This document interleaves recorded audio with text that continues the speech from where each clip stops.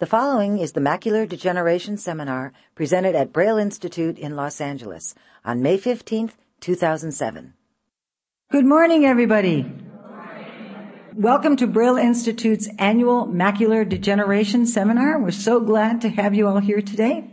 My name is Carmen Appelgren. I am Community Relations Coordinator here at Braille Institute. My job is public education, and part of that is putting on eye disease seminars throughout the year. And this is one of my favorite ones, macular degeneration research and living with macular degeneration. Braille Institute, if you're not aware, is a nonprofit organization, and we have direct services for people from age 0 to over 100 years old throughout Southern California, our direct services. And for those of you who aren't aware, we have classes that we offer here for legally blind and severely visually impaired folks. You do not have to be legally blind to take our classes or to get most of our services at Braille Institute. So if you want to avail yourselves of those services, you can always call Braille Institute and come on in and take some classes. We have low vision consultations that are free. All of our services are free. It is such a pleasure having you all here today. Our first speaker is Dr. Ron Gallimore from Retina Vitreous Associates, and I like to call him Dr. G.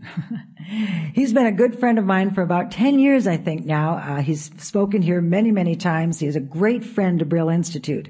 He is an internationally recognized clinician scientist and surgeon.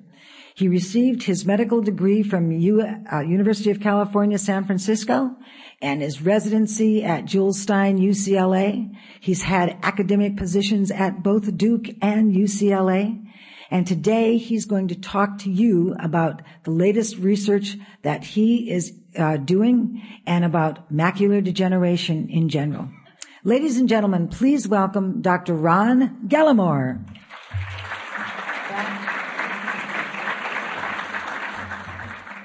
Carmen's been a wonderful friend, and I want to thank the Braille Institute once again for inviting me here to speak today. I'm excited to see Carmen with her new guide dog. My aunt had a guide dog for 40 years, and she also had RP.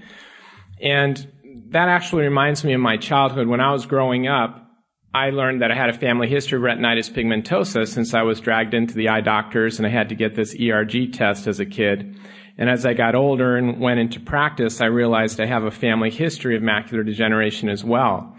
And I heard stories from family members of how they would go into the doctor's office with their macular degeneration, and they'd be diagnosed in one eye and say, well, I'm sorry, you have wet macular degeneration in this eye. Let's cross our fingers and hope it doesn't happen to the other. I'll see you in 2 years. And things have changed dramatically in my 10 years of practice as a retina surgeon. We now have a lot of things we can do for our patients with macular degeneration, and my goal today is to provide you guys with some new hope based on the new treatments that we have, and to just kind of educate you about where we're at and what we're doing for our patients now. Well, as you all know, macular degeneration still is the leading cause of blindness in the United States and developed countries around the world. There are about 20 million or so people that have macular degeneration in this country, and it truly is still a silent epidemic. Your friends, your family members, people you had no idea might be affected or often affected by this disease, and sometimes they don't even understand what it is and what they could do to prevent it. So one of my hopes is that you will walk away today and be informed about what can be done, and you'll inform your friends and family members and give them hope for their problem. And we haven't had a perfect solution, but we have a lot more choices now than we ever did before. How many here have macular degeneration? Just about all of you. How many people have family members with macular degeneration? So about a third of you. So you can tell there's a pretty strong hereditary component to the disease, but there are other factors as well, and we're going to talk about some of those. So as you know, there are two kinds of macular degeneration. How many of you have the most common form, which is dry macular degeneration? Actually, about a third of you have the dry form. And that affects about 15% of the people that go blind from this disorder. So even though it's dry, and that's supposed to be the early stages of the disease, in some cases it can still lead to blindness. How many people have wet? more of you, about a third to two-thirds of you have wet macular degeneration. This affects 85% of the people that actually go blind from the disease. Well, there are a lot of things we can do for this in terms of kind of home cooking sort of stuff that can make a difference for you. So of those of you who have macular degeneration, how many are taking vitamins specifically for your eyes? All of you pretty much, but not all of you. There's about 10 or 15% of you that are not specifically taking eye vitamins. Well, there was a big study looking at eye vitamins, as you know, the age-related eye disease study, and the formula produced by Bausch & Lomb, PreserVision, was utilized in that study and showed that there was about a 20% improvement in vision in patients that took this supplement and about 25% reduction in the rate of vision loss overall for a subset of patients, those with intermediate to advanced macular degeneration. So if they had, intermediate-sized drusen, which are ones that are not hard to miss when you examine the eye, if you have these little deposits underneath the retina called drusen, that puts you into a higher risk group, and the vitamins made a difference for you. Patients who had developed wet macular degeneration in the other eye, they also found a difference. But those numbers are pretty impressive, but even more impressive are some of the dietary data and the habit data.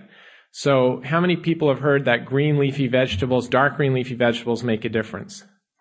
So about 20% of you. Well, the dark green leafy vegetable diet, if you eat that more than twice a week, 2 or more times a week, reduces your risk of progression by 43%. So that dietary change is a bigger difference than even the vitamin supplements. So it's really important to cram that spinach salad down at least twice a week. And with enough salad dressing, it's actually pretty good. Now, there is a little controversy on the whole vitamin front. And vitamin E, which has been taken in mega doses for many years, has been studied by a number of scientists, and they've looked to see just how good the stuff is. And there was some funny data that started coming out that women, in certain cases, were having higher incidence of strokes and heart attacks and so forth on high-dose vitamin E. So there's a little controversy there. So depending on your history, you need to keep your medical doctor in the loop on the supplements you're taking. And if you're one of those vitamin fanatics, which I think is not necessarily a bad thing, but if you happen to be taking 400 of E in this and 200 in E in that and 200 E in here and there, and you're taking a lot of vitamin E, 400 or above is controversial, and you have a stroke history or heart history, it may be an issue. So you need to let your medical doctor know what you're taking, and someone's got to sit down and add up all those numbers and make sure that they're not at a toxic level. There's also a concern about beta-carotene. How many people have heard of beta-carotene causing an increased risk of cancer? And only a few of you. It's only in a subset of group of patients. Who is it that has an increased risk taking very high-dose beta-carotene? Smokers, right. So if you have a smoking history and you're taking these supplements, there is some controversy regarding the high-dose beta-carotene. Keep your medical doctor informed. The numbers are not that big, so if you increase the risk of, instead of having 1 or 2 people getting lung cancer, you get 3 or 4 people in a group of 1,000, well, that sounds like a doubling of the risk. So it's still a controversial area, but there is data to suggest there is a potential problem with smokers, and most doctors advise patients with a smoking history to possibly take a supplement that doesn't have the high-dose beta-carotene. With that in mind, there's a new study in line called the Age-Related Eye Disease Study 2, ARIDS 2, and they're looking to see how important beta-carotene is in all of this supplement stuff. Because when they originally did the study, there was a study at the National Eye Institute that was doing a parallel study looking at lung cancer. And everyone's excited about antioxidants. They said, let's use beta-carotene to see if it reduces the risk of lung cancer.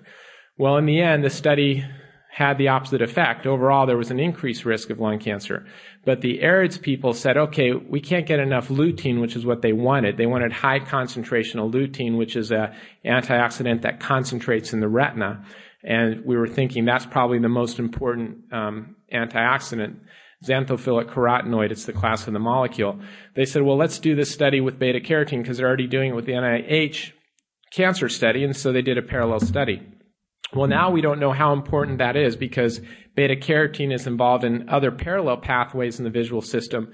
but maybe not so directly in the macular degenerative process as lutein would be. So now they're taking formulations that remove the beta-carotene and put lutein in place.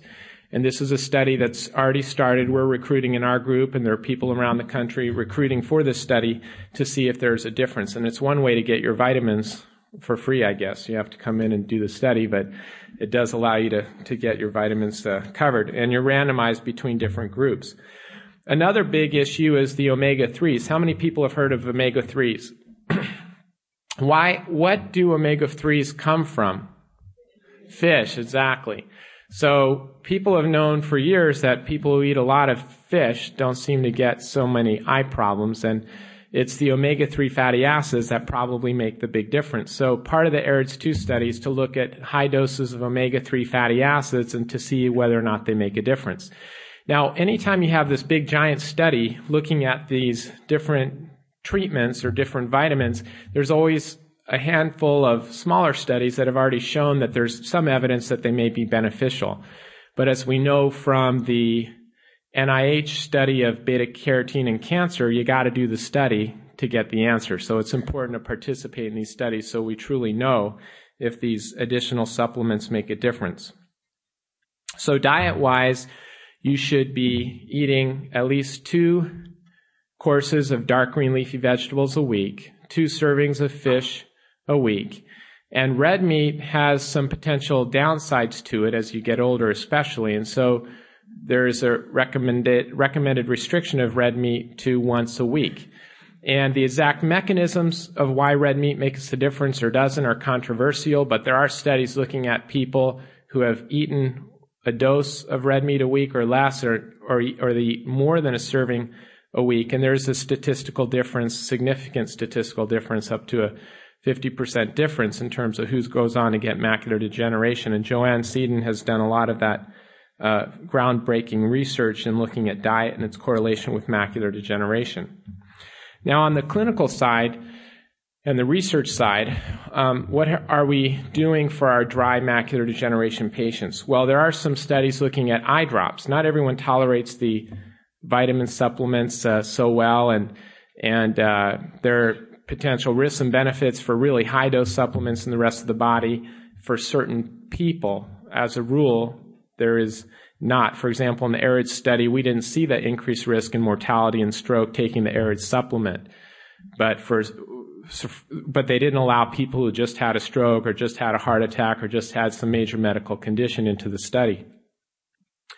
Well, there may be a potential benefit of high-dose vitamins delivered through an eye drop. So there's a study looking at high-dose antioxidant drops placed on the eye and their effect on cataract. And now there's a study looking at macular degeneration. There looks to be evidence that it could make a difference. The other really exciting study, which hits both parts of eye disease that affect my family, are these growth factor implants that are placed inside the eye. Neurotech has a CNTF growth factor implant study looking at dry macular degeneration. It releases growth factors into the eye to keep these cells that are about to die from dying. And it's also being used for patients with retinitis pigmentosa. And the rather amazing thing about this study is that we're looking at patients who have pretty good vision to start with, because we're trying to prevent them from getting worse. So a lot of times studies are working on patients with very poor vision, and sometimes it's harder to see a difference, but we're looking at patients who have good vision, and we want to see them preserve their vision. And it's an exciting trial, and it's already underway in our group. So what about patients with wet macular degeneration? If you have macular degeneration, you should take your vitamins, you should be doing your diet, you should be doing some other things, which we'll talk about later. What about those with wet macular degeneration? There were patients that I saw just 2 years ago that really I felt that I could not really help. And I see some of those patients coming back with their other eye affected, and we have treatments that are improving their vision, restoring their vision, and keeping them functioning at a very high level. And I think this is all due to the work of Folkman and his growth factor research at Harvard. Judith Folkman has shown that vasoactive endothelial growth factor is the foundation for a lot of problems that occur in our bodies, including macular degeneration, diabetic retinopathy, and cancer. And they all tie into the same factor. And vasoactive endothelial growth factor is released by the sick eye in a hope of bringing more oxygen and nutrients to the retina so that there's an improvement in the function of the retina in patients with dry macular degeneration. And these growth factor inhibitors block the growth of the blood vessels. They also stimulate resorption of the fluid, and they're used almost indiscriminately now for many of the conditions we treat related to blindness. The first one that was approved by the FDA was what? Anybody have an idea? Those are both good comments, and they're both not right. So Lucentis is the one that you really heard about. Kenalog was the one that we used a lot of. Kenalog is not approved by the FDA for this purpose. Lucentis was approved, but it was approved later. So the first one, Avastin, was approved for some other condition. It's still not FDA approved. The first one for eye condition was Macugen, right? Macugen was the first drug approved, developed by Eyetech, a great company with a very exciting concept. Let's get a silver bullet for this disease. Let's attack the VEGF that is causing wet macular degeneration. And they have a product called an aptamer, which is not a protein, so it doesn't cause an immune reaction from the body, that attacks specifically the form of vasoactive endothelial growth factor that leads to abnormal blood vessel growth and leakage. And Macugen was found to work to some degree on all classes of wet macular degeneration. There's different classes, and each class responded equally well to this treatment. Although the results were a little bit underwhelming, I mean, we didn't have big improvements in vision, and not everybody responded that well, and so it was a little bit frustrating. But it was something, and there are patients who have responded well, and Macugen may play a role in our continued care of patients in terms of maintenance therapy and so forth. The studies showed that to really benefit patients maximally, they need to get injections every 6 weeks for 2 years, and these are intraocular injections. So some of the risks include infection in the eye, which is 1 in 500, cataract if you accidentally hit the lens, which I never have, just the fear of getting an injection. So Lucentis was being studied, and there was a murmur in the air that this drug may be more effective than Macugen. We were in the study, one of the leading recruiters in the world for that study, and we too saw patients who were drying up and responding to treatment. We didn't know if they're getting treated or not treated, but we suspected that they were responding to treatment. And we were seeing patients have big improvements in vision, which we weren't, as a rule, seeing with Macugen. But Lucentis, they did it right, but they did it long. It took a long time to do all the studies and get FDA approval. And in the meantime, another drug, which had already been approved by the FDA, was out there. She's asking about Visudyne, and we'll touch on that. Visudyne came before all of these. Visudyne was another drug that acts through a different pathway to shut off the abnormal blood vessels. A dye is injected in the body. We activate it with light, called a cold laser, and it causes a chemical reaction which shuts down the leakage from the abnormal blood vessels. And that's a very different mechanism of action from acting on the VEGF molecule, where we're actually binding the factor that causes the blood vessels to grow. But Visudyne is making a comeback, and we'll talk about that in a moment. But Visudyne came before all of this. But again, it didn't make a huge difference for many patients in terms of improving vision. And Macugen seemed to work better across all subtypes rather than PDT work, or Visudyne works really well for classic subtypes, primarily in some of the earlier work. But Lucentis was being studied, and it hadn't been approved, and there was another drug that was actually the mother drug of Lucentis that had been approved by the FDA, but not for use in the eye. And that drug was Avastin, right? And Avastin was approved for use in the treatment of colon cancer, and eventually some other types of cancers. It's being used sometimes off-label, sometimes on-label, but it did have approval for use in cancer. And as I mentioned earlier, this VEGF factor is the same factor that plays a role in blood vessel growth in cancer and diabetic retinopathy. So initially, individuals were tried on systemic VEGF, similar to the cancer doses, and they found that it seemed to work. But VEGF, anti-VEGF drug, anti-VEGF antibody Avastin, placed in the circulation, had some bad side effects. There's an increased risk of stroke and heart problems. And so Phil Rosenfeld at Miami said, well, we've been injecting Macugen in the eyeball. Let's just inject some Avastin. And he basically used the same concentration and the same dose we use for Macugen and just gave it a try, shot it in the eyeball of some patients, and it dried up the lesions. And he published a little brief report on that. And he got an IRB so that internal review board would review his, project before he went ahead and forged with these treatments, and found a difference for patients. And this blew the door wide open for us because we now had a treatment that was cheap and effective, but not FDA approved. But do we have a history of using drugs in the eye that were not FDA approved? And this gentleman mentioned Kenalog, exactly. Kenalog was a drug we'd already injected thousands and thousands of patients with. We've caused plenty of cataracts and glaucoma, but we've also saved a lot of vision by using this drug. And Kenalog is not FDA approved. Medicare pays for its use, even though it's off-label. And I think Medicare pays for it because of one reason, because Kenalog is cheap. And so the same thing is held in place for Avastin. I think Medicare has now agreed to cover Avastin for the reason that it is cheap. And how does it compare in price to Lucentis? Well, you get different reports on what the cost is, but anywhere from, let's say, $100 for Avastin, including the cost of the drug and the storage and all the maintenance stuff related to Avastin, to $2,000+ for Lucentis per injection. And not everybody has insurance and not everybody has coverage, but because it works and because it's cheap, Medicare and a lot of the insurance providers, although most of the private insurance don't cover the actual drug itself, are covering the cost of the drugs, but not everybody is covering it. So Avastin seems to be very effective, but which is better? And that's a controversy. Lucentis was designed from Avastin. It is a engineered molecule that has a higher affinity, or it's stronger binding against VEGF, so it should be more potent. And it's a smaller molecule, which means it should have better penetration into the eye. But it also may go away more quickly, and maybe it gets into the body more easily.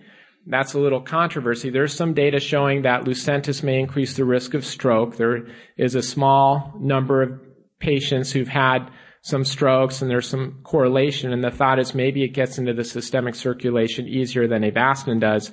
After thousands and thousands of Avastin injections, there are no strong data showing that it has any significant side effects, but a randomized controlled clinical study of Avastin has not been done, and a randomized controlled clinical trial of Lucentis has been done, and it has been proven to be the most effective drug that we have against wet macular degeneration. Do all patients respond the same? No. I had the father of a ophthalmologist who came in and had wet macular degeneration in both eyes, and the one eye still had very good vision. I've been maintaining him with Lucentis injections in his case for the past maybe 8 months. And the other eye had been down for a couple of years, and it had a lot of leakage and swelling and had gotten worse over the last year and had been treated with other attempts, and he actually got treated with Lucentis with no response, with Avastin with no response. And then he got combination therapy, which I'm going to talk to in a minute about. And that combination actually knocked out all his leakage and made a difference for him. And so we don't know what's the best choice for any particular patient. Some patients respond well to Lucentis for a while and then stop responding. We put them on Avastin. They have a better response, vice versa. It could be just random chance because we're not doing a controlled study of that. So now we have these modern-day treatments, the anti-VEGF drugs, the Macugen, Avastin, and Lucentis. And based on the Lucentis trial, 95% of patients have a response. We've never seen that before with any of our treatments. For PDT, it was closer to 60 or 70% of patients overall had a response. And those patients were just stabilized and not improved. For Lucentis, 30 to 40% actually show an improvement. And with Avastin, based on our experience, which includes thousands and thousands of patients, we seem to see a pretty comparable effect, but a randomized study is now underway to determine if there is a difference between the two in terms of the outcomes for our patients. So should we give up on all these old choices? The Kenalog, the Visudyne, the focal laser. We used to do the hot laser and destroy the retina with the hot laser and leave them with a blind spot if the blood vessel was underneath the center. Well, there are patients who keep recurring, they keep getting worse, even though we give them Lucentis, even though we give them Avastin. And a lot of them happen to be smokers. I've noticed smoking is a huge risk factor, 350% chance of progressive macular degeneration or increased risk of getting macular degeneration with smoking. And short of stopping them smoking, which is sometimes impossible, we have to think of other options for these patients. And some patients, even the non-smokers, continue to progress. So several people around the country around the same time said, hey, let's do combination therapy. And they started doing PDT with Kenalog at one point. We've been doing that for years, and it seemed to be more effective than PDT, which is Visudyne. Photodynamic therapy with Visudyne seemed to be more effective than Visudyne alone. And now we're adding combinations of photodynamic therapy with Visudyne, Avastin or Lucentis or Macugen, and a steroid injection, either dexamethasone or Kenalog, which is triamcinolone acetate. And this one doctor's father, that was the only treatment that worked for him, was the triple therapy. And it's kind of a radical thing. You get the infusion of the dye for 20 minutes, 15 minutes, and then exposure to light. And then you get an injection into the eye of one drug, and then you get an injection into the eye of another drug. And then you come back in, and we check you 2 weeks, 4 weeks, 6 weeks, 3 months, 6 months. The advantage seems to be that the retreatments go way down. There's one study published, now 2 studies looking at combination therapy. The second study is not available in the United States, although it was done in the United States. It's been published only in Europe so far. And there seems to be a reduction in the retreatment rate to about, instead of once every 6 weeks, to once every 6 months, which is a huge difference. And for some of you, you tell me my quality of life, look, I know I'm losing my vision, but coming in every 6 weeks and waiting several hours for an injection, and then, I don't have much time. You tell me these things. I said, hey man, have a positive attitude. And, but if it was me, I'd be like, yeah, hey, I'd rather be surfing or swimming or doing something else than spending, you're a nice guy and all, but I'd rather be elsewhere with my time. So that's one of the exciting things about that. One of the risks is that you're adding Visudyne, and Visudyne has a 1 to 4% rate of acute vision loss after treatment. Seems to be transient. Most patients who experience that seem to get their vision back within a month or so, but not in all cases, and so that's an additional risk. You also have to stay out of the direct sunlight for 5 days after Visudyne. We are using dexamethasone instead of Kenalog in many of these patients. Dexamethasone is a shorter-acting steroid, and it doesn't tend to cause the secondary glaucoma and cataract that Kenalog can cause. And the idea is to attack the disease from different ways. Just like we attack cancer with different drugs, we use multiple drugs to attack cancer. We're using Visudyne to shut down the blood vessels. We're using Kenalog or dexamethasone to suppress the inflammation that can occur with the Visudyne treatment, because that can actually cause a burst of VEGF release. And we're using the anti-VEGF drug to actually act on the VEGF that's already being released in the eye on a longer-term basis. And it's pretty exciting. It's something I use when all the other things are not working, or retreatment is not a great choice for the patient, or the patient has already significantly decreased vision, and an acute change is not such an issue. We just want to get that thing to stop leaking. I want to touch briefly on other stuff to think about, and I want to leave the floor open for questions for the last 15 minutes. We already touched on the main habit that you can stop to reduce your risk of getting macular degeneration. What is that main habit? Smoking. And Laura Bush, I'm very proud of her. We're not sure if she's still smoking in the closet or not, but certainly she's on TV and promoting that we all stop smoking, and that's really important, and it's hard to do. I have patients who cannot do it. I have patients with emphysema and asthma, and they're going into the hospitals, and they're getting hooked up to respirators from time to time. They still go home and smoke. Maintaining a positive outlook. How many people have heard of The Secret, for example? No one watches Oprah. Oprah seems to be my medical consultant these days. I learn everything through my wife. You know what Oprah has been telling everybody. And if you want to be in touch with the women of today's world, you got to do it through Oprah, it seems like. So I'll listen to my wife. But there are all kinds of things that are talking about how to change your approach to life. And patients who have cancer, there are now studies being done through the NIH looking at attitude and quality of life and perception of quality of life and how they affect longevity in people who have potentially terminal cancers and bad problems. And there is strong evidence that your body can heal itself. And when you say that, it's not a mumbo-jumbo thing. We know that there are hormones and factors released in the body when you have a good attitude or a bad attitude and so forth. And by maintaining a positive attitude, and if that means, doing it through a little more exercise, doing it by picking better friends, or I don't know what it means, but we're all still trying to figure that out. But those of you who have that secret in terms of having a better attitude seem to get through problems easier and may actually treat your own disorders to some degree. So having a positive mental attitude or a PMA is really important. Exercise does something very important for the body. It improves your circulation. Excellent. And one of the problems with macular degeneration is not getting enough oxygen and nutrients to the back of the eye. And exercise actually affects a lot of things. It affects your attitude. It can treat depression. It can treat high blood pressure. And it can make a difference, I think, for your vision too. So doing a little exercise each day, setting aside time just like you do to eat, just like you do to watch TV. And not everyone can run and jump and so forth, but you can even do isometric things where you just squeeze your hands and squeeze your calves and squeeze every muscle in your body and then release it after 10 seconds.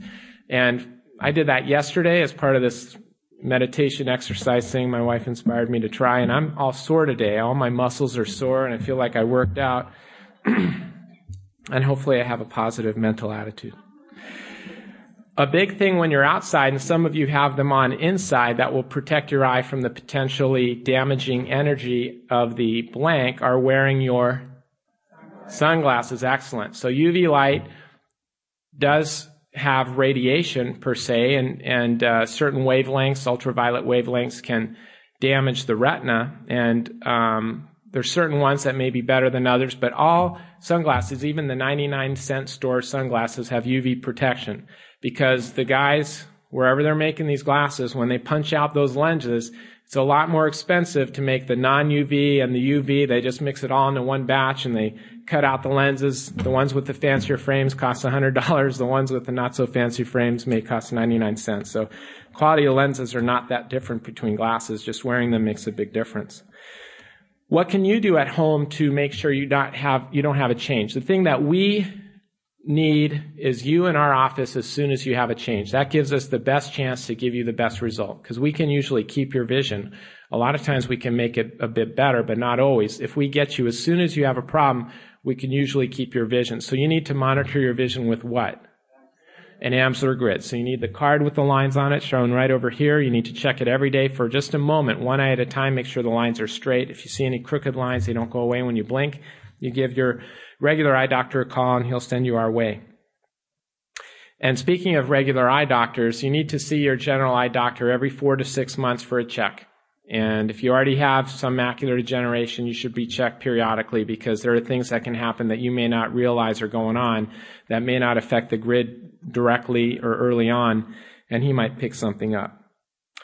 So in closing, I think a lot of the research that is underway right now, and our group's involved in about 20 plus studies at macular degeneration, diabetic retinopathy, retinitis pigmentosa, and other disorders. And we work with foundations like the Foundation Fighting Blindness, and you're going to hear from Tim Schoen in just a moment about research. I've kind of left a lot of the research out because he's going to cover it today. And I think we're, as a result, now able to provide the best care for patients and provide hope for all of our patients as a group, the retina community, and it's an exciting time to be practicing. Thank you for your attention, and I'll take any questions. My name is Richard Stark, and I had an amazing thing happen yesterday. I saw my doctor, who is very well known, who I've seen over the last 3 years. I have wet in both eyes, and it's been deteriorating. Yesterday, he told me they were now dry. Is this possible? Yes, we use that term. The question is, he was diagnosed with wet macular degeneration, and he was just told that he has dry macular degeneration now. Everyone starts out with dry macular degeneration. The abnormal blood vessels that grow and start to leak, that is called wet macular degeneration. Then we treat you, and the leaking blood vessels dry up. And when the leakage has stopped, we will tell you, you are now dry. And that's the terminology we use, and sometimes it's a little confusing. You don't go back to having never had wet macular degeneration. It just means that the wet macular degeneration is now dry, there's no more leakage, and it's a very exciting thing that it happened to you, and I'm delighted that you're able to report that. Hi, I'm Connie Campbell, and because I've had a lot of damage to my eyes and not too much vision left, I recommended the vitamins to my brother, and he said that after taking them for a while, he became extremely light sensitive, and he went to his doctor, and she said to stop taking them. And so I've had a lot of sensitivity to light, and I was wondering if you've heard of anyone else having that problem because of the vitamins. Well, I have not, as a rule, seen patients coming in with a complaint of light sensitivity from vitamins. I see over 10,000 patient visits a year, and it's not a complaint I see. But I will tell you that vitamins can affect different people in different ways. And, beta-carotene or high-dose retinoic acid can dry your skin. It's used to treat acne, for example, and if you're taking a supplement that has really high doses of vitamin A, theoretically it could dry your skin and dry your eyes and cause some light sensitivity. Not a common complaint that I ever have attributed to the vitamins, but it's an interesting comment, and for each person, their response to vitamins may be different. But the data in terms of preserving vision are excellent. Now, your brother, on the other hand, if your brother doesn't meet the criteria for taking these high-dose vitamins, and, he's a relatively younger person, then I don't think they're for everybody to jump on taking these high-dose vitamins. These are patients that are older, they have less absorption, so they're giving these mega doses to get them into the system. And if you're a young, healthy patient, then probably taking a multivitamin a day, like Centrum Silver for a guy, which doesn't have iron and is maybe safer for the heart, or one of the generic brands of that particular vitamin, may be safer than jumping on a high-dose multivitamin, especially if you don't have a formal diagnosis of high-risk dry macular degeneration. Norm Lawrence, and I've had just about everything that you've mentioned so far, including the combo. And on October 4th, he gave me a shot of the steroid. And I was blind for about 6 weeks, and then it gradually dissipated, and I've got a heavy screen or veil that floats back and forth, and cobwebs and so forth, and that's been 7 months ago. And what are my prospects for that stuff going away, or is there some way to dissipate it? So the question is, what can I do about all the cobwebs I now have after getting a steroid injection months ago? These cobwebs can occur from the steroid medication itself because it's an opaque white substance that can cloud up the eye. Usually does go away in most people by that time, but not in everybody. In some patients, there are reports of some inflammation caused by the steroid itself, and that can lead to some inflammation in the eye and debris floating around, which can last for many months, but usually goes away. My greatest concern is whether or not you have a tear in the retina or something like that causing more floaters and that film. So if they're not going away, make sure your doctor is aware and you ask them specifically that question. And don't give up. Sometimes you need to continue your treatment, even though you may think things aren't that great right now. They could get worse if you don't continue to get the care. So keep your follow-up appointments and make sure your doctors answer your questions directly. That's probably one of the best take-home messages I can give all you who have questions. Make sure your eye doctor knows you have a question, because it's very common. I end up seeing second opinions and so forth, and they say, well, my doctor didn't answer this and tell me this and tell me, well, did you ask him that specific question? Because I don't always, talk about that specific thing to my patients. No, I said, why not? Well, I kind of was nervous. And come in with your list of questions. He'll knock them out. He'll answer your questions, and it'll improve your care because he'll know what you're concerned about, and it'll improve your rapport with your doctor. I have MD wet type on the right eye. Is it safe to have cataract surgery on my left eye? There's a loaded question. So she has wet macular degeneration in her right eye. Is it safe to have cataract surgery on the left eye? Well, the timing of cataract surgery is when it's interfering with your ability to do the things you need to do in your life. And if you're at that point and your cataract is, quote, visually significant, in other words, by removing the cataract, your doctor expects your vision to improve, and in turn it could affect your quality of life, it's reasonable and appropriate to consider cataract surgery. So assuming you're at that stage, then you should consider cataract surgery. Now, the next question is it going to increase your risk of macular degeneration? And that's very controversial. There are publications supporting both sides, one suggesting that there's no increased risk and some suggesting there may be increased risk. I personally feel that anything that causes inflammation in the body can increase your risk of getting macular degeneration or inflammation in the eye, because all the factors that stimulate blood vessel growth are associated with inflammation. So I still recommend that my patients get cataract surgery, but I watch them very closely. I recommend they have anti-inflammatory drops maybe for a more prolonged time after the surgery. There are some doctors that even suggest getting an injection in that good eye before surgery. I'm not one of them. That's not FDA approved. It's not standard of care. But you just need to be careful to monitor your vision, and if you have a problem, you report it immediately and you get it treated. Now, the fact that there are studies that are pretty big studies showing that overall they don't see a difference in some cases argues that the risk is probably very small. So and I've seen plenty of patients get cataract surgery in one eye, they come back 3 months and say, I got macular degeneration and it's wet, but it's not in the eye that had the cataract surgery, it's the other eye. And so you say, okay, well, it doesn't seem like the cataract surgery was an issue for this patient.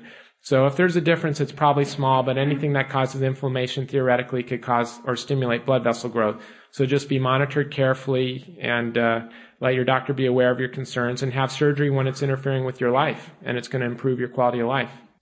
I'm Dr. Mary Cote. I'm the ophthalmologist for visual impaired services at the VA. And I have a question. Many of my patients there have been smokers for many years, and they've stopped. What do you tell them about the vitamins and the length of time that they've stopped smoking? That's an excellent question. So we know that taking high dose of beta-carotene may increase your risk of lung cancer. That's what the data suggests. What do you do for people who stopped smoking 10 years ago, 20 years ago, 5 years ago? When is it okay? My personal belief is that if you have a very strong smoking history, it increases your risk of lung cancer. And if you have an increased risk of lung cancer, it's going to stay with you for, they say, 10 years. I think that after 10 years, it's probably not a huge difference. So I don't feel too badly about patients taking the high-dose beta-carotene after 10 years. On the other hand, beta-carotene is of questionable value. Probably lutein is better. So there are products out there that have lutein but no beta-carotene. So as a rule, I do recommend patients take a supplement without the beta-carotene if they ever had a strong smoking history, and instead of using the beta-carotene, use the lutein, because the science suggests that that's probably a better product for you anyways. Thank you so much once again for your time and your patience.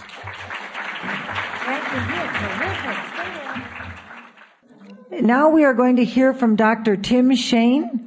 He is the Director of Research Development at the Foundation Fighting Blindness, which is a great organization. They fund research. He can tell you all about it. They do a great, great job. Please welcome, first I want to tell you, we had our retinitis pigmentosa seminar in November that Dr. Shane spoke at. He was so darn good. We invited him back here to talk about macular degeneration and what Foundation Fighting Blindness is doing. Please welcome Dr. Shane.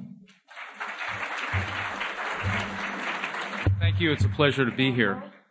Pleasure to come back to LA. I live in Fort Lauderdale, which is close to Miami, which was just rated number 1 in road rage, and it was interesting to see out here that LA's number 4. So we do have some similar things in common. First of all, I am not a medical doctor. I have a PhD. I've spent most of my life in a research laboratory. So if you have any medical questions, I ask you to address Dr. Gallimore, who's still in the back of the room there later. What I'm going to talk to you about today is basically what's happening sort of behind the scenes in terms of developing new treatments for age-related macular degeneration. The Foundation Fighting Blindness has been around for about 35 years, and we started out as the Retinitis Pigmentosa Foundation. We changed our name about 15 years ago or so, and right now about 45% of our funds are spent on research to find treatments and cures for macular degeneration. So as you already heard, there's basically two different forms of macular degeneration. There's the dry form and the wet form. You can even take a step further back than that. Macular degeneration can be divided into the juvenile form and the age-related form. Now, juvenile is basically the same as the dry form of AMD. And I'm particularly interested in that because one form of the juvenile form is called Stargardt disease, very similar to dry AMD. And I'm particularly interested in this form because my wife happens to have it. And we're actually, there's a lot of things that we're learning between the different diseases, between retinitis pigmentosa, Usher syndrome, and macular degeneration. And I'll tell you a little bit about how one disease is helping us learn more about how to treat others in a second. So what's really happening right now, you've heard Dr. Gallimore mentioned, right now we have 3 FDA-approved or authorized treatments for the wet form of macular degeneration. Lucentis is out there, Macugen, before that, photodynamic therapy. There are many companies that are actually moving into this scene from the cancer field, as was mentioned, that have new compounds that may be just as good, if not better than Lucentis, although the bar has been raised very high. And what they're really focusing on are actually looking at ways to deliver these drugs less invasively, for example, through eye drops, through implants, for example, and some companies that we're working with are even developing pills. And so that's the hope there. One company that we've been working with in Gaithersburg called Genvec is using a technique called gene therapy. Now, what is gene therapy? Gene therapy is essentially using a virus to carry a gene into the cells of your body. Now, the viruses are specially engineered so they don't cause the flu or the cold, and you can put different genes into them. Now, the gene that Genvec is using is something called pigment epithelial derived factor. And I hate to throw these acronyms at you. There's a certain, or alphabet soup, as we say. But pigment epithelial derived factor, or PEDF, is a natural protein that's produced by your retina. It's produced by the cells in your retina. Actually, your retina is kind of like an upside down layer cake. There's lots of different layers on it. And at the very bottom, there's a single cell layer called the retinal pigment epithelium. You've heard the name epithelium referring to skin. This epithelium supports the retina and provides oxygen and nutrients to your rod cells and your cone cells. And it does one more thing. The pigment epithelium, every night when you go to sleep, the very tips of your rod cells and your cone cells are chewed off by these pigment epithelium. They're like little Pac-Men. And one of the theories in dry AMD is throughout the life, these cells have to chew and chew and chew, and eventually they get tired and waste products may build up. You've heard the word drusen. These bodies of proteinaceous lipid material that accumulates beneath the retinal pigment epithelium. So this company, basically, they're using a virus to deliver a protein that's made from these retinal pigment epithelials called PEDF, and this factor has found to block these abnormal blood vessels that grow. The thing is, we don't know how it acts. You've heard about vascular endothelial growth factor, VEGF. Most of the companies now are targeting the VEGF system. But, within Mother Nature, there's a lot of redundancy. It's very complex, and as we know more, we realize how much we don't know. And so the hope is that in the future, as Dr. Gallimore mentioned, we'll be able to use some of these combinatorial treatments to not just hit one pathway, but multiple pathways. There's another company that we're working with in London called Oxford Biomedica, and they're also developing a gene therapy treatment for the wet form of age-related macular degeneration. Now, they're using a special virus called a lentivirus. And these viruses, once they get into a cell, once they get into the nucleus, they stay there forever. And so the idea that with the Oxford Biomedica treatment is that you would need one treatment and basically you would be done with it. Now, the Oxford Biomedica virus is delivering actually 2 proteins, something called endostatin and angiostatin. And these are proteins that also block these abnormal blood vessels that grow beneath the eye. So I could stand here and talk for another half hour on other companies that are developing treatments for wet. That seems to be where the focus is. Although now, and as Dr. Gallimore mentioned, 90%, 85 to 90% of all age-related macular degeneration is of the dry form. And so we're beginning to see the heads of the big pharmaceutical companies, Pfizer and Novartis, are now beginning to think, gosh, we have to go after dry AMD. And that's what I'm actually going to talk to you next about, some experimental treatments that are being developed.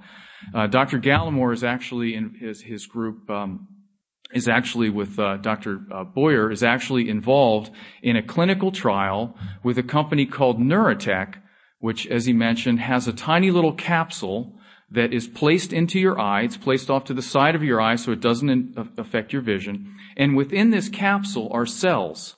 And the cells are making a factor, as he mentioned, called CNTF, or ciliary neurotrophic factor. More alphabet soup.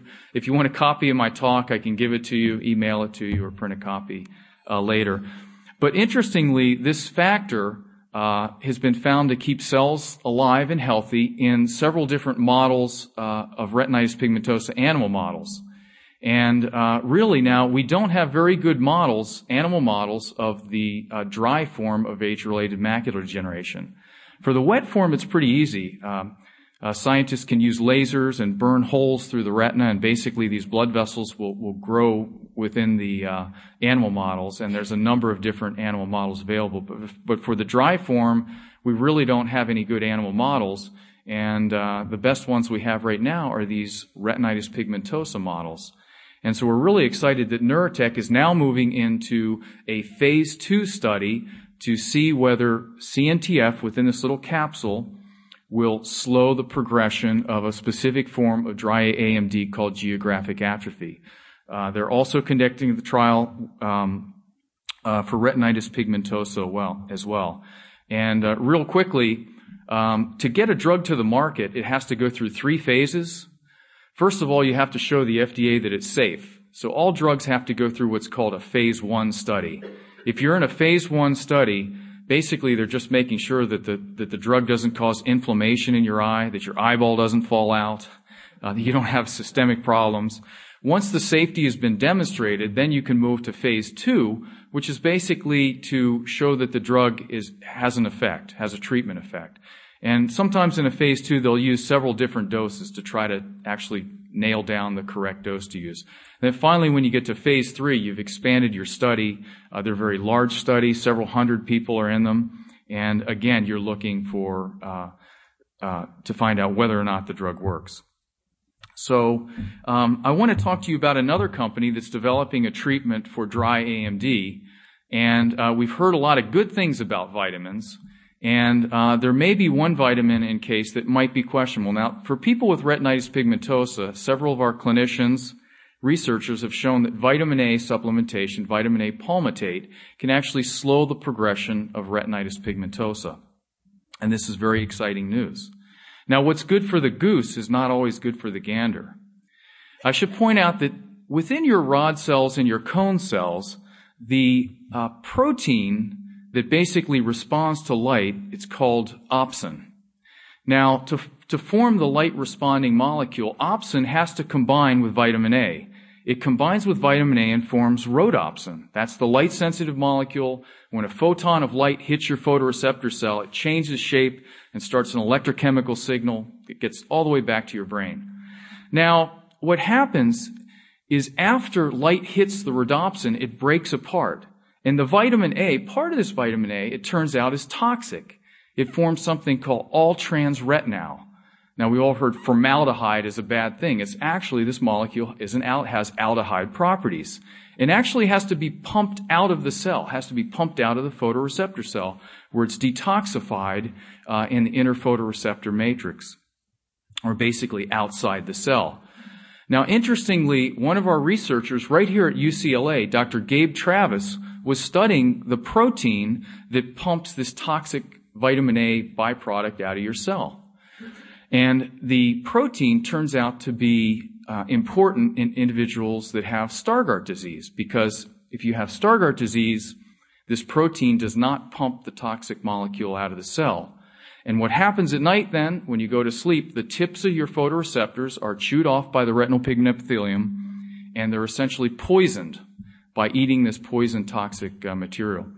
Now, this was first demonstrated in a Stargardt mouse model where they were able to knock the gene out. Later, when they began to look at Stargardt patients, they realized that these patients were accumulating this toxic molecule. And even more recently, surprisingly, in a certain percentage of individuals with dry AMD, it looks as though this toxic molecule is also accumulating. So there's a company called Sirion that's actually starting a phase 2 trial right now with a drug called fenretinide, which actually blocks the uptake of vitamin A. Now, you might think that's a bad thing, but we have plenty of vitamin A, and it doesn't block all of the vitamin A. But what it does do, it slows down the production of this toxic molecule.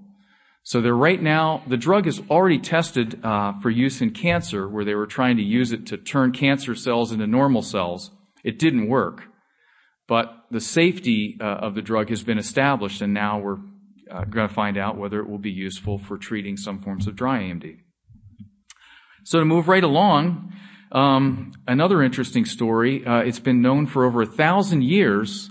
The Chinese have used extracts from the gallbladders of bears to treat neurodegenerative disease. Now, this is true, and it sounds kind of crazy, but they've used these extracts. And if you go on the internet and look into it, you'll see that there's a black market for bear bile, bear gallbladders. Well, as it turns out, there was a researcher at University of Minnesota who was actually studying the natural sources of drugs and started isolating out of the bile a component, and again, it's an acronym I'll give you, called TURSO. Now, TURSO is a bile salt that has neuroprotective activity, so it's able to keep cells alive. And Dr. Stier first tried it in an animal model for Huntington disease. So it's a fatal neurodegenerative disease. One of our researchers at Emory, Jeff Boatwright, got wind of this and said, well, if it works in Huntington, maybe I can try it in some of my RP models. And lo and behold, he tried it in 2 different RP models, and it greatly slowed down the rate of photoreceptor cell death. There's a company that's working behind this now, and they're interested in developing this further, not only for retinitis pigmentosa, but also for the dry form of macular degeneration. There's another company that we're working with now, and there's an interesting fact that as we get older, in terms of our susceptibility for age-related macular degeneration, women turn out to have about twice the amount of age-related macular degeneration than men. Now, part of that's probably they live longer than us, but it's been known for a long time that estrogen has some neuroprotective activities. Furthermore, there's several studies that show that postmenopausal women who are not on estrogen have an increased risk. Now, there's probably other studies that contradict this, so I wouldn't go out and start taking estrogen. But what I want to say is that there's a company actually in San Diego that we're working with that has an estrogen-like molecule, which we've shown in 2 different models of retinitis pigmentosa to, again, slow photoreceptor cell death. Now, the advantage of these small molecules, TURSO and the estrogen molecule, is that being a small molecule, they're not proteins like the Neurotech CNTF that I mentioned, and they possibly could be delivered through eye drops or through an intraocular implant, and maybe you'd have to go back once every 3 years for a treatment. And that's really where we're trying to get to. There's another interesting paradox. People with retinitis pigmentosa are sort of the opposites of people with macular degeneration. They lose their peripheral retina first. But the really terrible thing about retinitis pigmentosa is that you don't just lose your peripheral retina. My wife is fine. The other day, actually, she had to qualify for transportation services down there. She can still see a little bit. She can use a magnifier and large print. But the really horrible thing about RP is that you basically you have a vision that becomes increasingly constricted until finally you're looking through a straw and it's snuffed out. So you lose your macular vision. That's the last thing to go, which is, as you know, your macular vision is where your highest visual acuity is, seeing faces, reading, watching TV. But this doesn't occur in macular degeneration. People that lose their macula, they don't lose the peripheral retina. And of course, that allows people with macular degeneration to use their peripheral retina with magnifiers and large print. They can actually read off to the side. So what is it about RP that causes the macula to die? Well, one of our scientists, Dr. José Sahel, a French researcher in Paris, found that the rod cells are actually making a factor, and it's called rod-derived, another long word for you, cone viability factor, RDCVF. And there's now been a company, let me take a step back. He showed that when they administered this factor to some of the RP models, rat models, this is all done in the laboratory, it was able to keep the cone cells alive. Now, the problem with working with mice and rats is that they don't have a macula. Only primates have a macula, humans and monkeys. And so, and we don't have any good monkey models specifically for macular degeneration or retinitis pigmentosa. So right now, the company is working on developing this RDCVF for testing in a clinical trial to see if it will keep the macular cone cells alive in people with AMD. Well, that's pretty much it in terms of exciting treatments that I have for you today. I was just thinking, if you lose all of your vision, really, and people will come up and say, my vision's completely gone. Mainly these are people with retinitis pigmentosa. There's really two answers that you can give them in terms of possible solutions. One, you could give them an artificial retina. And there's a group right here in LA, Second Sight, that the Foundation Fighting Blindness is working with, that's developed an artificial retinal chip. Now, this chip actually sits on the surface of the retina and contacts the output cells, the ganglion cells. Your photoreceptor cells are at the bottom, and light passes all the way through the retina, hits these cells, and then goes back out to the ganglion cells. The ganglion cells then have axons that form your optic nerve, that big nerve that goes back from your eye to the brain. And the Second Sight device actually impinges right on top of the ganglion cells. And the company has just recently developed a 60 electrode implant. So there's actually an 8x8 array, 64, and they're using 4 of the electrodes for input and output processing. But it's very exciting that they're now moving into a large clinical study. It would be considered a phase 2 clinical study to see if this device could be useful for restoring vision. Surprisingly, this device is being put right onto the macula of individuals. And your macula, again, one interesting thing about the macula is you have a one-to-one connection with one photoreceptor cell to one intermediate neuron to a ganglion cell. That's the area of highest visual acuity. So this could represent a possible restoration of vision for individuals that have lost all sight. The other hope is stem cells. And stem cells have much promise, and there's a lot of hype about stem cells. And certainly it gets into ethical issues. First of all, you don't have to get stem cells from embryos. Stem cells can come from adult tissues. And the Foundation Fighting Blindness is funding research in this area. And quite recently, several of our scientists published a paper that showed that they were able to identify a stem cell that had the capability of differentiating into a photoreceptor-like cell. We're still stuck with the problem of getting the stem cell in the right place and getting it to differentiate in a degenerating retina and then make the appropriate synaptic connections. It has to reestablish connections and then function. But there is a lot of progress that's being made, and I want to thank you all for inviting me today. I want to thank you for your support. Keep seeing your doctors. Get the Foundation Fighting Blindness newsletter if you haven't signed up for it. And try to support research if you can, because it's really the future for all of us, for your children and grandchildren. Thank you very much. We're going to be taking questions now.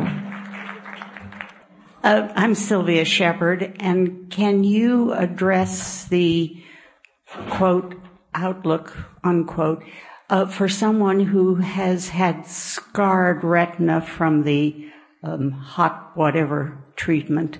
Sure. And I've also had the Lucentia treatment. So what can... Right. So what are, again, I'm not a clinician, but I would actually like to ask Dr. Gallimore and some of my clinician friends are wondering whether or not in the next 10 years the laser treatment will be phased out, because I've talked to so many constituents that have gone and had laser treatment and have lost macular vision because of it. That's a very invasive therapy. And there's a big difference between the laser treatment and treatment with these proteins and antibodies and factors that block the growth factors. Two very different treatments. One is invasive, causes damage, the laser. The injections of Lucentis do not cause any damage to the retina. So that's a big difference. In terms of restoring vision, once photoreceptor cells in your retina, like the brain, do not divide. Once you lose these cells, they're gone forever. Now, as I mentioned, the retinal chip might be a way to restore vision or a stem cell, but once you've lost these photoreceptor cells, basically the only way you could restore functional vision would be to replace them with another cell or an artificial retina. In my eye, that's good. I have black floaters. I looked at white things, and I have the black floaters in there. I don't know if that's happening. Well, floaters, actually, I should point out that I spent 15 years at the National Eye Institute working in ophthalmic pathology laboratory. So, even though I'm a basic research scientist, I've heard a lot of medicine. But as you age, what happens is your vitreous is this jello-like body that sits behind your lens and actually helps to keep your retina attached. And as you age, the vitreous begins to break down, as does everything else in your body as you age. And what happens is the collagen and some of the proteoglycans and glycoproteins actually, as the vitreous begins to shrink, the liquid component increases. And sometimes you will have a piece of these little proteins, collagenous proteins, that actually are called floaters that will float into your vision. And not surprisingly, as you age, basically there's an increase in your chance of having a retinal detachment. If you get in an auto accident and hit your head, most of you aren't heavyweight boxers, so you don't have to worry. But still, even with not doing anything at all, you can have a retinal detachment. So yeah, floaters. Normally, if you don't have to mess with the eye, you don't want to do surgery. Hello, my name is Barbara. 27 years ago, I developed glaucoma. No one in my family has it. And since December 1st of this year, I developed macula very acutely. I can't read anything in print unless it's very large. Do you have any suggestions for that situation? Well, first, do you have the dry form or the wet form? Okay. I don't know of any link between glaucoma and age-related macular degeneration in terms of genetics. There is what we do know now, first from the studies that Dr. Seddon at Harvard research supported, is that there is a clear genetic link with age-related macular degeneration. In other words, if you have it, there's a good chance that your other family members and children grandchildren. But in terms of the dry AMD, right now the only treatments available are the nutritional treatments that were mentioned, the antioxidants, Ocuvite from the AREDS Age-Related Eye Disease Study 1. There is the other, if you have the geographic atrophy form of dry AMD, you would probably qualify for the Sirion trial, and you could contact the foundation for information on that trial. That's the other reason. If you stay in touch with us, we're basically on the top of any new trials that are coming out, and we actually have a clinical trials webpage and information. But right now, for dry AMD, really the only treatment are, the nutritional formulation that was shown to be effective at reducing by 25% the progression from early AMD to the more severe later stages of AMD. My question is that you mentioned something about that if they did some kind of a laser, because I had the same thing with a cataract that went into these spots and everything, and a lot of these floaters. Mm-hmm. And then it looked like there was a brown fungus coming in after that. And now they want to go in and do some of that that you say, the laser. YAG laser. Yeah. Yes. The energy of the laser is deposited on the back of the lens. Let me point out, the laser does not hit the retina. So they adjust the energy of that laser so that it kills the cells that are growing on the back of the lens. Oh, so it wouldn't be detrimental? It doesn't hurt the retina. It just basically kills those cells growing on the back of your lens. Oh. Okay, so here we have a question. The laser causes scars, but does the Kenalog treatment cause scars also? No, the Kenalog treatment does not cause any scarring.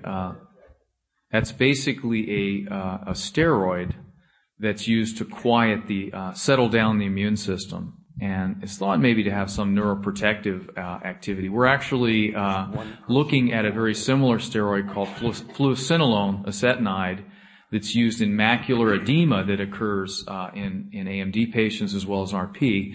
And at ARVO, actually I was at a big meeting last week where 10,000 scientists and clinicians came to present data. One of the clinician scientists presented data showing that this steroid not only relieved the edema, but had neuroprotective activity in an RP rat model. So Kenalog should not cause a scarring.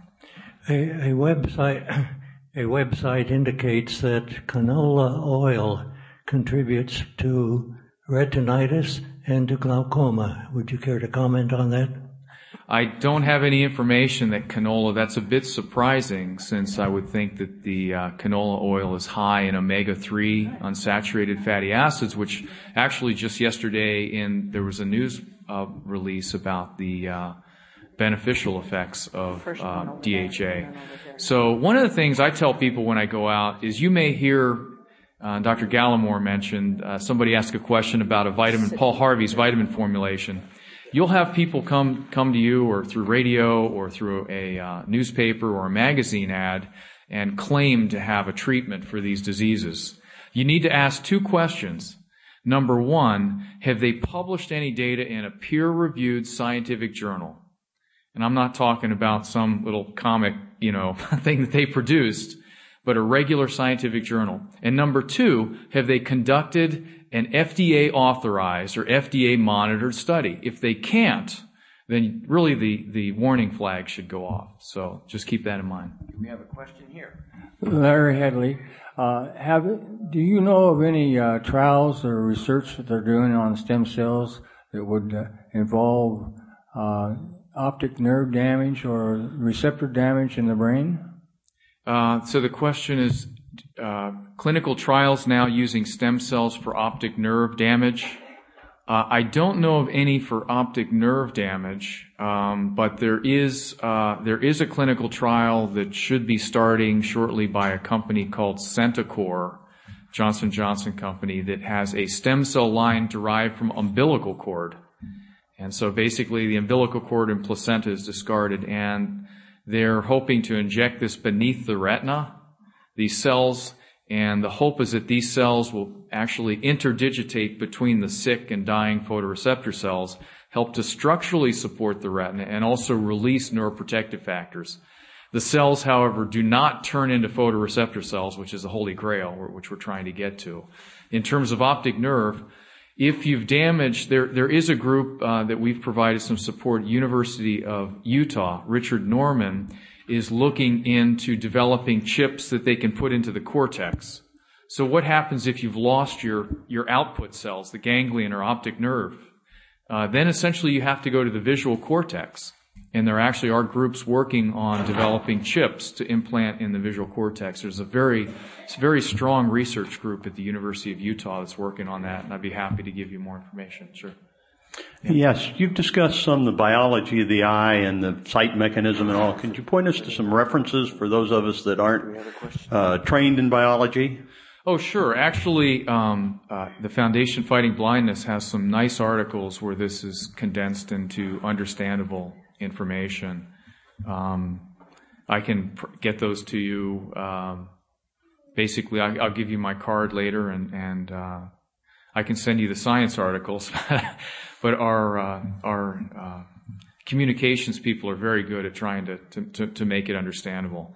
And the things I was talking about, vitamin A at UCLA, Dean Bach is actually a scientist that's done some of the early studies with the retinal pigment epithelium, and he's has not published the data yet, but they fed vitamin A to normal mice as well as the Stargardt mice, and they find an increase in this toxic metabolite called A2E. One more question that's present by somebody else over there. In both of these. So this is going to, there are some questions about why the National Institute used vitamin A in their early formulation. And some of the responses I've heard is that, well, third world countries, vitamin A is a problem, vitamin A deficiency. And there wasn't any scientific rationale for putting vitamin A in that AREDS formulation. So we don't know the whole story yet, but certainly I can get you some of the information.